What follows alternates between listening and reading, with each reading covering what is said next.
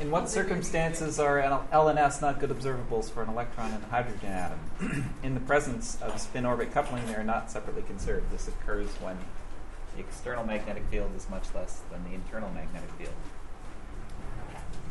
I'm confused about the Zeeman effect. It sounds like when an atom is in a uniform magnetic field, it has different energy than when it is not in the magnetic field. But then later in the paragraph, he refers to the Zeeman splitting. What is this? So putting it in the magnetic field does change the energy level, but it changes it differently depending on what the orbital and spin magnetic quantum numbers are. So it splits those degenerate levels.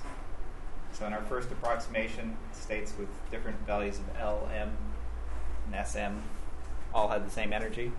We put it in magnetic field, those states get different energies. So there's a splitting. So we can use perturbation theory.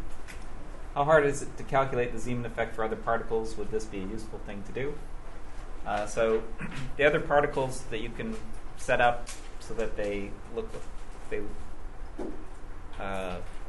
like hydrogen atom problems, you can replace the electron by a muon, or you can look at a positron and an electron. Those all have hydrogen-like states, and for that you just have to change the masses, so it's easy to calculate. You could think about trying to do it for quarks, but quarks don't have simple interactions, so they don't look like hydrogen atoms. Does a good quantum number... So people have done that, and they've measured it, I believe, for muonium and positronium. Does a good quantum number correspond to an energy with no degenerate states? So, remember, the good states are the states that diagonalize the perturbation Hamiltonian.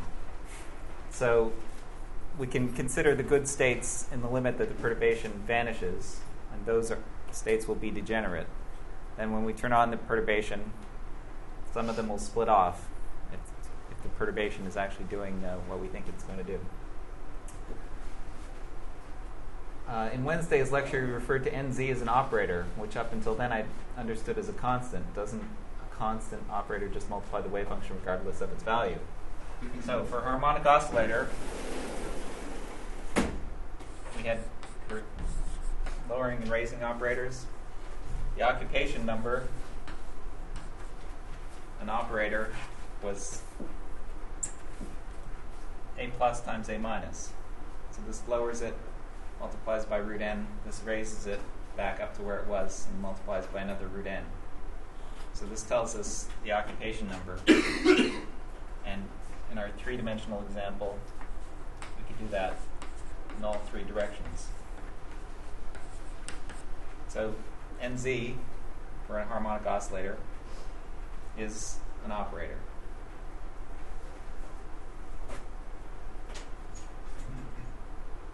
I hope that's clear. How does the G factor affect the Zeeman effect?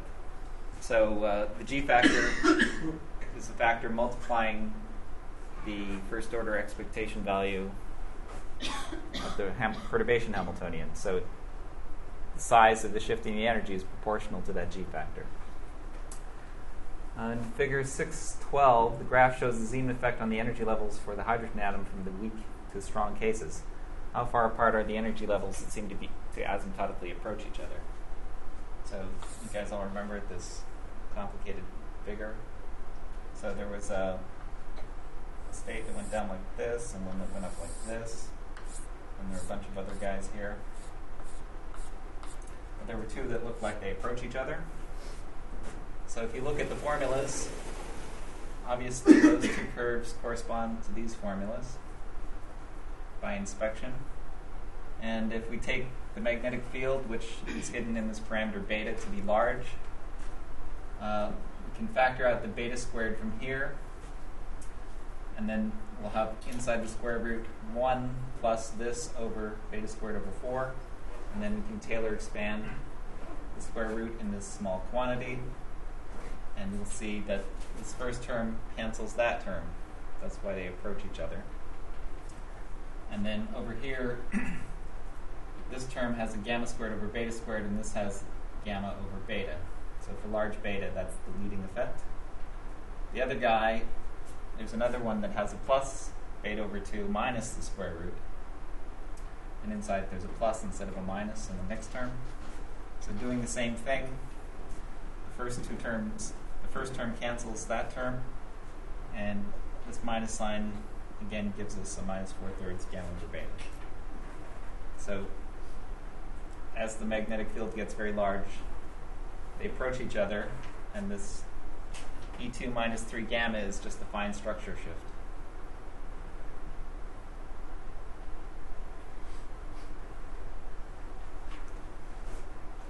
Well, it's not the fine structure shift. It's 3 times the fine structure shift. But they approach each other. How do we use the Clebsch-Gordon coefficients to fill in the H matrix for the intermediate Zeeman effect? Can you work a quick example? Basically, how do we go from CG to a matrix? So I'm glad that everyone agrees that Clebsch-Gordon coefficients are extremely useful now that we've seen them in a real calculation. So all that we're doing is he was just picking, so he has a complicated perturbation and he can't think of a simple operator that automatically diagonalizes it. So what do we have to do then? We just have to pick a basis set of states for the degenerate states in the absence of the perturbation and calculate the expectation value of the perturbation Hamiltonian between all pairs of those basis states. So calculate the matrix. So he chose as his basis states with definite values of J and Jm. And he wrote those as linear combinations of Lm and Sm states. So in terms of the Clebsch-Gordon coefficients. So this was just an arbitrary choice of basis, and then he calculated, he also had a radial wave function, so there's some n quantum number. Calculated the matrix elements of the perturbation Hamiltonian for an arbitrary, between arbitrary states. So the n's are actually the same because it's degenerate. So given this and the radial wave function for that, the given n and L, then you can calculate that wave function and then take the expectation value of the perturbation Hamiltonian. And it's mostly easy because it just depends on L and S.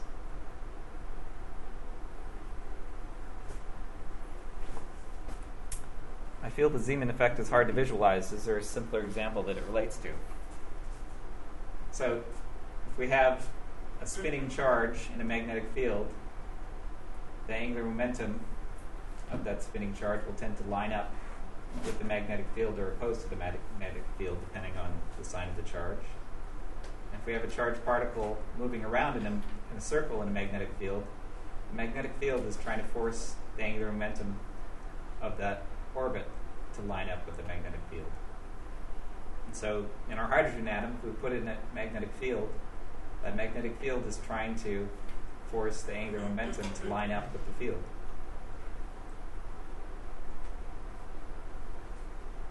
So that's all that's happening, and then it takes a little bit of complicated mathematics to figure out what the shift in the energy level is.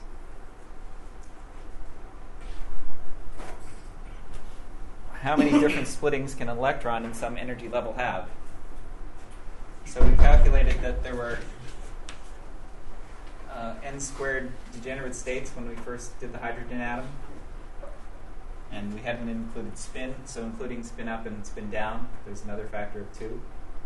So for the nth level, there's 2n squared degenerate states. So if we put in a complicated enough perturbation, we can split them into 2n squared different guys.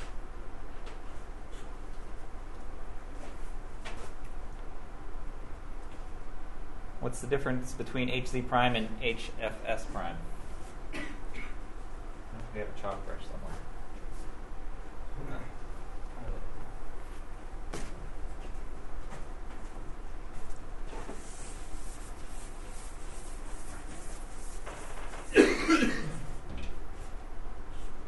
So the Zeeman perturbation is magnetic field times take B in the Z direction.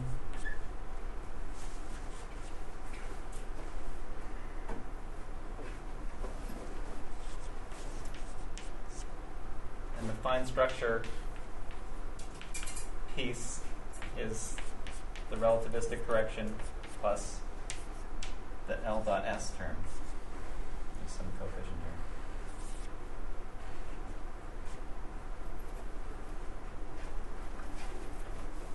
What causes the internal magnetic field, which is responsible for this term? Proton has a charge, so it has an electric field. Electron is moving around it. So that means it sees a magnetic field in its frame. How do we know how to, now that we know how to horribly calculate Clebsch-Gordan coefficients by hand, can you teach us how to read the Clebsch-Gordan coefficients from the table? I can't, because those tables are so complicated. They're much more complicated than actually calculating them. But what I can do is on our webpage, since the beginning of the quarter, there's a thing that says Clebsch-Gordan calculator. If you click on that, it gives you a Java program where you can enter whatever you want, J, JM, L, S, whatever you know, and calculate what the unknown Clebsch-Gordan coefficient is. And then I thought you guys were using that to check your homework. Can we have it during the exam? No. It's just a study aid, or once you're in graduate school, then you can use it. Once you understand what the Clebsch-Gordan coefficients mean and how they're derived, then you can use that calculator. Tables are for the 20th century. No one uses tables anymore.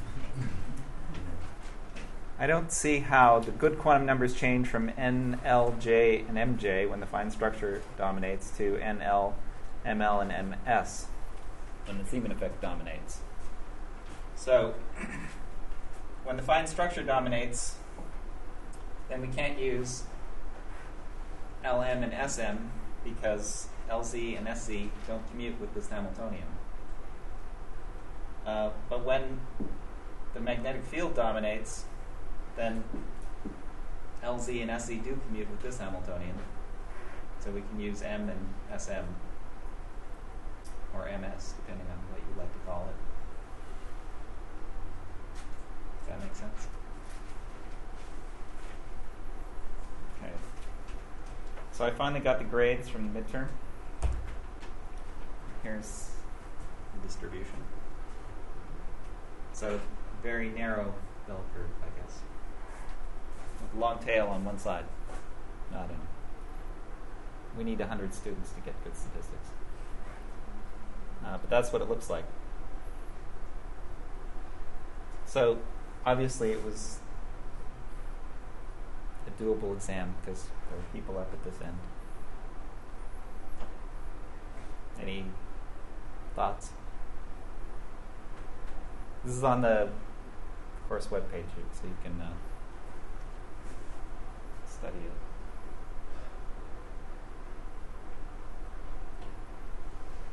Down here at the bottom is where the Clebsch-Gordan calculator has been hiding. But I don't think, wireless doesn't actually work in this room. Okay.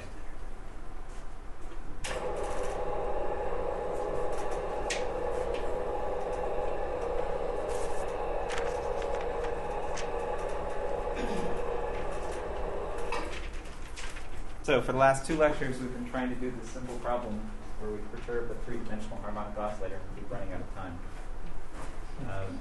So last time we diagonalized the 6x6 matrix, which was really just a 3x3, 2x2, and a 1x1. 1x1 was my favorite. And we found the eigenvectors. So now we know what the good states are.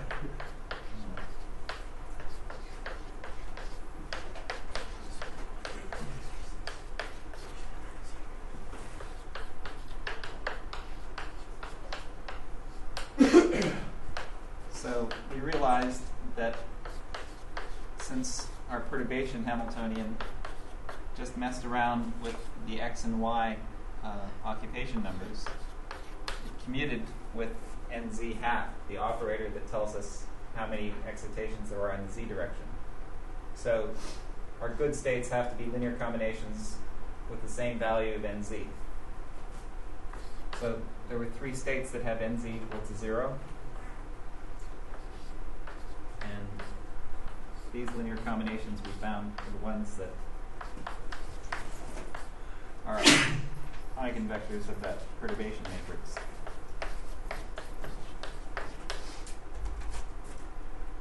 Then there's 2 states with nz equal to 1.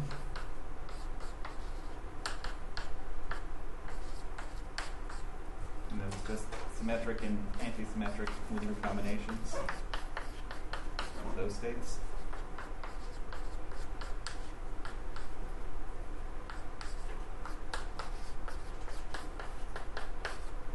And there was 1 state with nz equal to 2. And it had nobody to play with, so it couldn't get mixed up. So the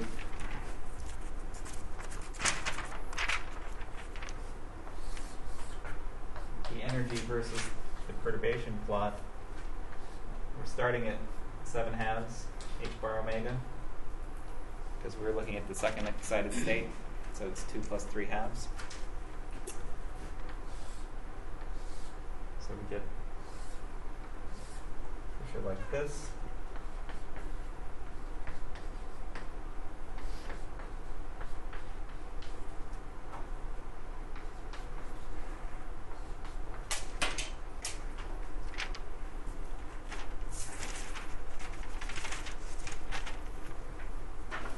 So this guy went like, had a plus 2 b h bar omega instead of minus 2 b h bar omega.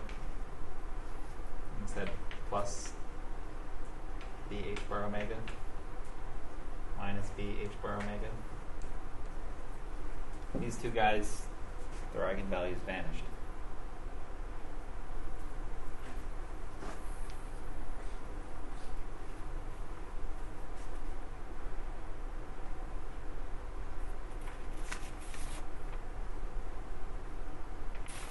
Now we can do the third excited state. And I'm going to let you guys do that in your spare time for fun. Be a good exam question. Let's see. Wrote on the wrong board. So finally we get to do fine structure.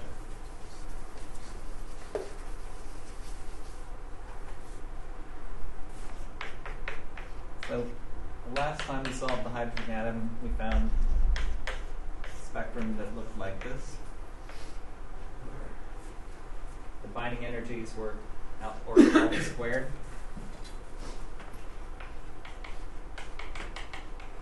But there are relativistic corrections and spin orbit corrections, which go like alpha to the 4th mc squared. And there's a Lamb shift.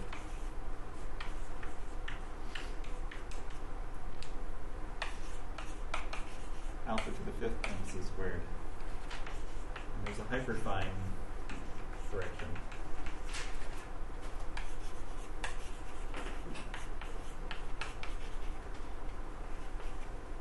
Which is alpha to the 4th and an extra factor of the reduced mass over the proton mass. So we're going to calculate these 2. This one because it's a good exercise in perturbation theory. This one because it's so much fun. And this one, you need quantum field theory to calculate. So in fact, people didn't really figure out quantum field theory, how to do quantum field theory correctly, until Lamb measured this. It's called Lamb because there was a guy named Lamb, not because it has to do with animals. So he measured this in the lab in the 40s and said, hey, you guys, people who do quantum mechanics calculations, your theory isn't quite right because you haven't accounted for this effect. And then people were forced to seriously do quantum field theory and figure out how to calculate this. So that's another reason why people do these calculations. If you keep calculating and measuring to more and more accuracy, you might find something new, and then you can make some real progress. Aside from just having the fun of measuring and calculating to more and more decimal places. So the relativistic correction is the easiest one. You guys took relativity, right?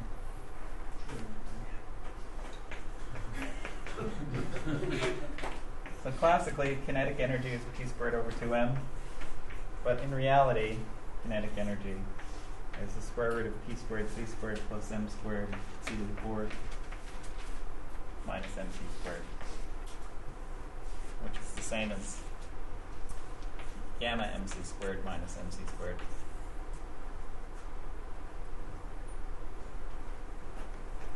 So for small p, which means non-relativistic, the momentum is small compared to the rest energy, then we can expand this square root.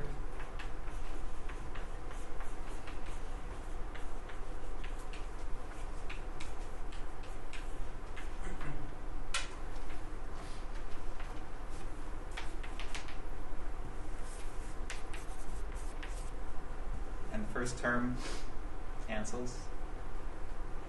So the leading term is p squared over 2m. That's squared. So that the leading term is p squared over 2m. And then the next correction is p to the fourth over m cubed.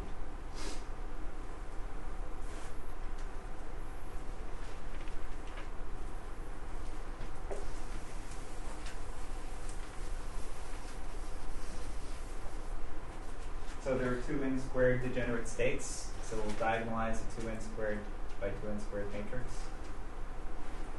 Or we'll realize that L squared, S squared, LZ and SC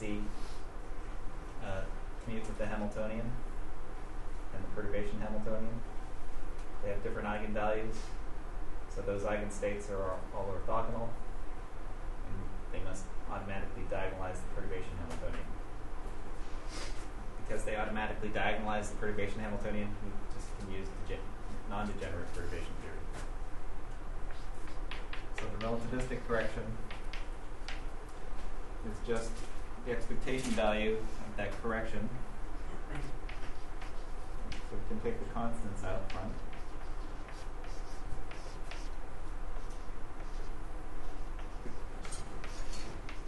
So we need the expectation value with the unperturbed wave functions of p to the fourth.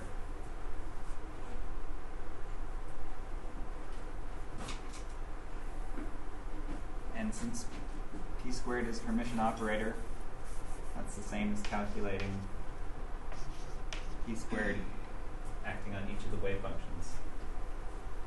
And that's a good trick because p squared appears in the unperturbed Hamiltonian. So we know that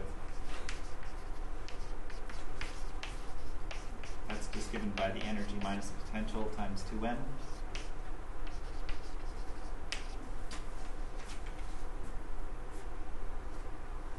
And if we know n, we know what the energy is.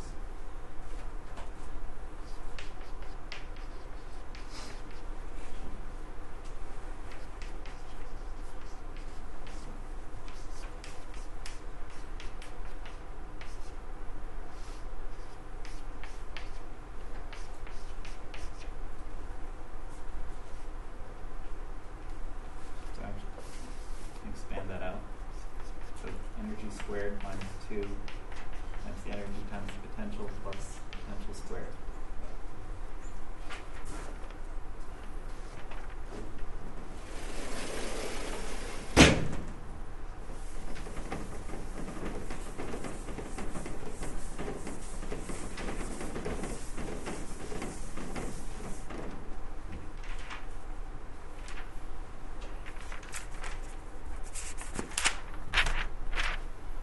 So here the potential is minus h bar c alpha over r.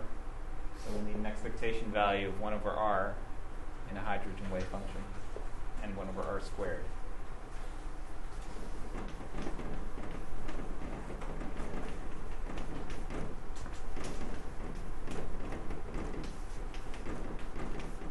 So you guys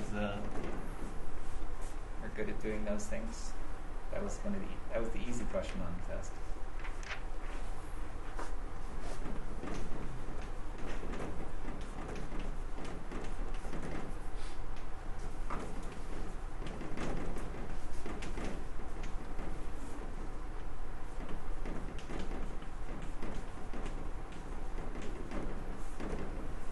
So 1 over r goes like 1 over n squared a. 1 over r squared goes like 1 over L plus a half n cubed a squared. A has to have the same power because that's what's carrying the dimension. So we can plug these expectation values into these potentials.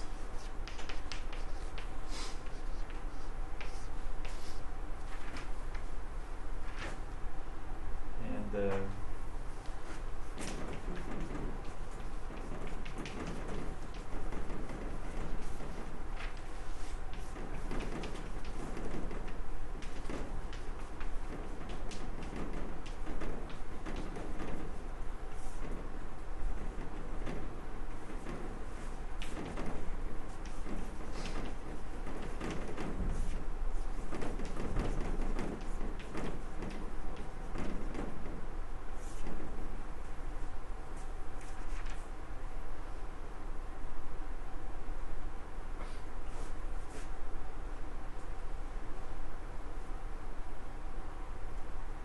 so now if we plug in what the Bohr radius is, h bar over alpha mc, then we see that this term is of order alpha to the 4th. Here's an alpha squared times an alpha times an alpha, so alpha to the 4th. And here's alpha squared, alpha squared. So all the terms are of order alpha to the 4th. So we can write everything in terms of our unperturbed energy squared.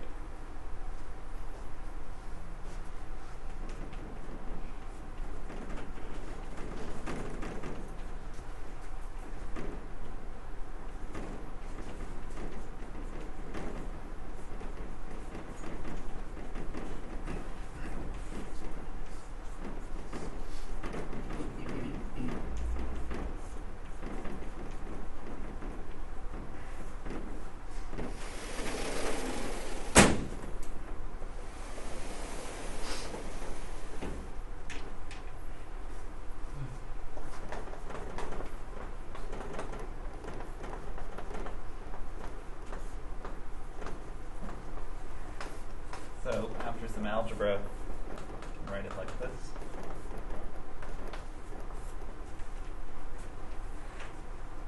These two terms have the same independence. This one has extra n over L plus a half.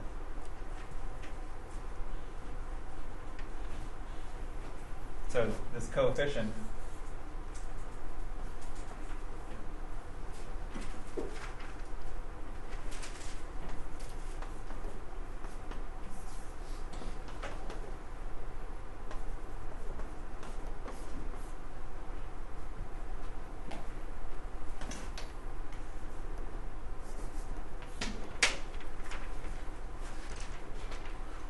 the energy goes like alpha squared m.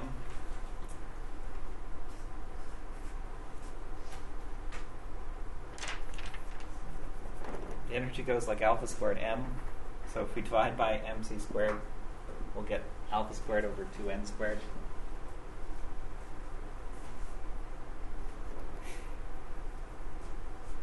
So this is roughly 2 over n squared times 10 to the minus 5.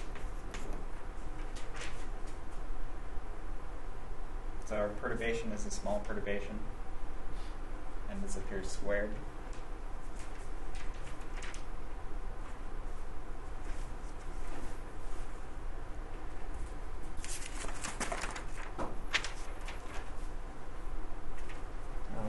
spin orbit.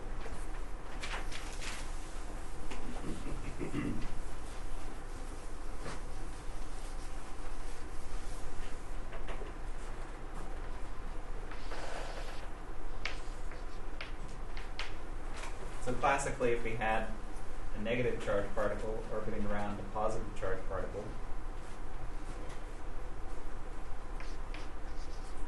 this guy would see a magnetic field.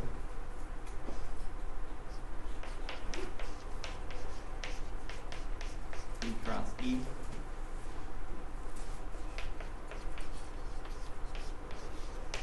We can write as in terms of E cross E. The electric field is a proton.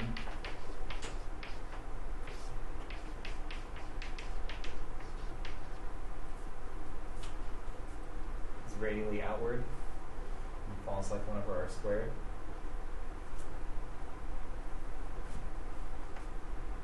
So plugging that into here,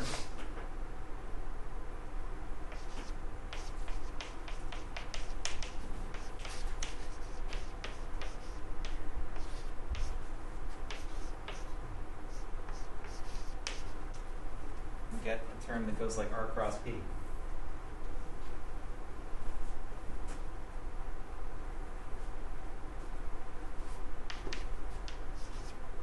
So this is L.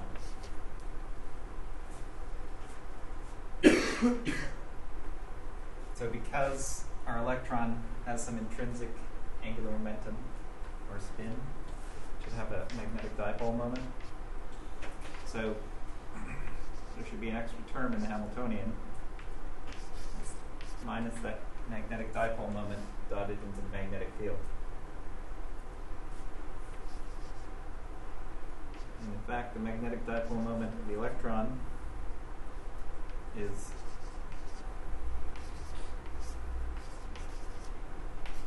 this, where G sub E is the fudge factor.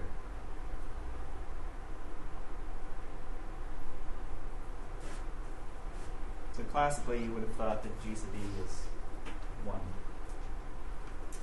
In reality, G sub E is 2 plus alpha over pi plus corrections.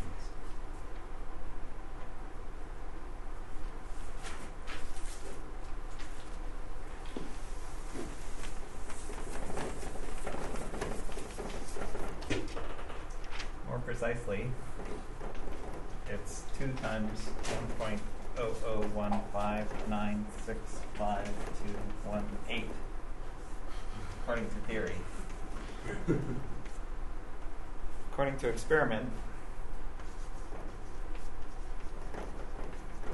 it's 2 times 1.0015965218005 plus or minus 7.6 on the last digit.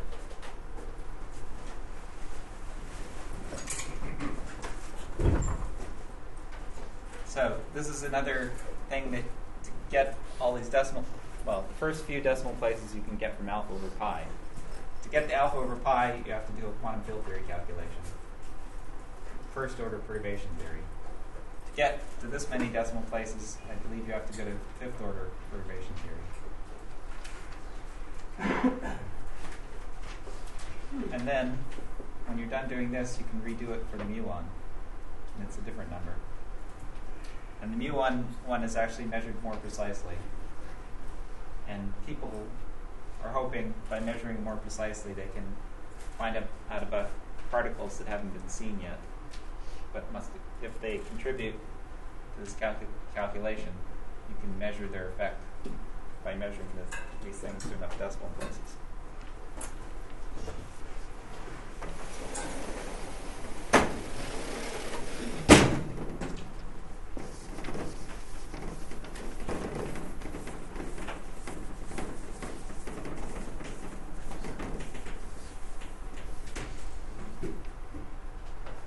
Now, when we put it all together,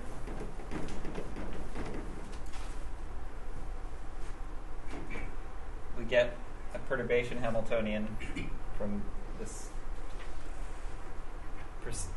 the electron seeing the magnetic field due to its motion around the proton's electric field. That's proportional to L dot S.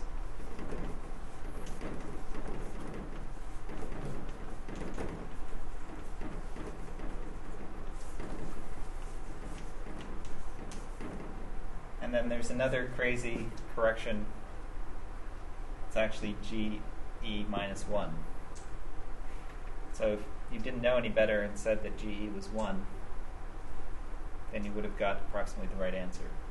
So this is some relativistic correction called the Thomas precession. Has 1. 1. GE minus 1. The minus 1 is the Thomas precession correction. So minus 1 is named after someone? The fact that it's GE minus 1 is named after someone. And since you guys took relativity already, you already know about this. No, we didn't take relativity. Well, it doesn't matter for us. But it has to do with the fact that an accelerated particle, relativistically, if you drag a particle in a circle, you have to accelerate it to keep it in that circle. And as it's going around, its spin can precess because you're forcing it to follow this path, which wouldn't happen classically but happens relativistically. For us, since this is about 1 up to the order we're working in, this is 1 plus alpha over pi. But we're already going to get 4 powers of alpha. So this is, we don't have to worry about it.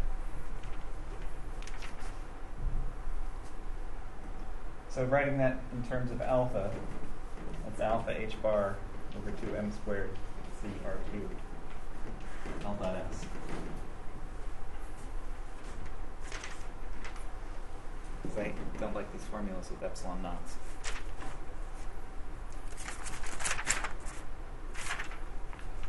So, now our perturbation Hamiltonian does not commute with L. Because L does not commute with L.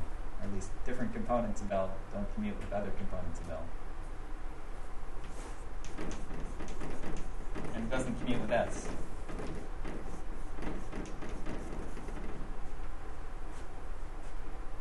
So we can't simultaneously look for eigenstates of the Hamiltonian and eigenstates of LZ and SC. But if we look at the total angular momentum,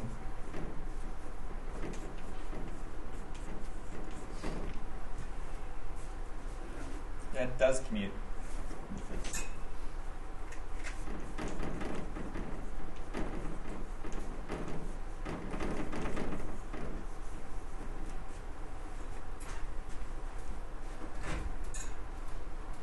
And also J squared commutes with it. So we can look for eigenstates of E, L squared, S squared, J squared, and JZ.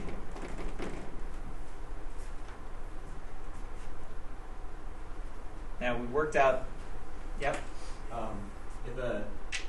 If something commutates with the Hamiltonian, that means it's conserved, right? Yeah. So does that mean that it's constantly changing from the angular, it's losing some angular orbital momentum and getting it to spin and going back and forth? Yeah. Okay. They're precessing in such a way that the total angular momentum is conserved. Okay. At least semi-classically, that would be the interpretation. So we worked out what the unperturbed wave functions were as eigenstates of LZ and SZ. But we can easily work out what these eigenstates are because we know about Klebsch-Gordon coefficients.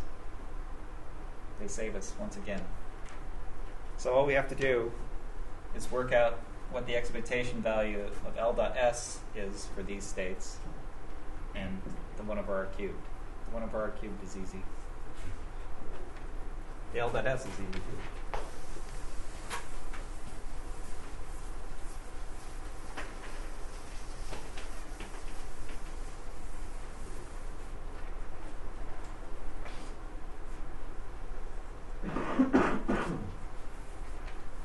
So J squared is L plus S squared. So that's L squared plus S squared plus 2 L dot S.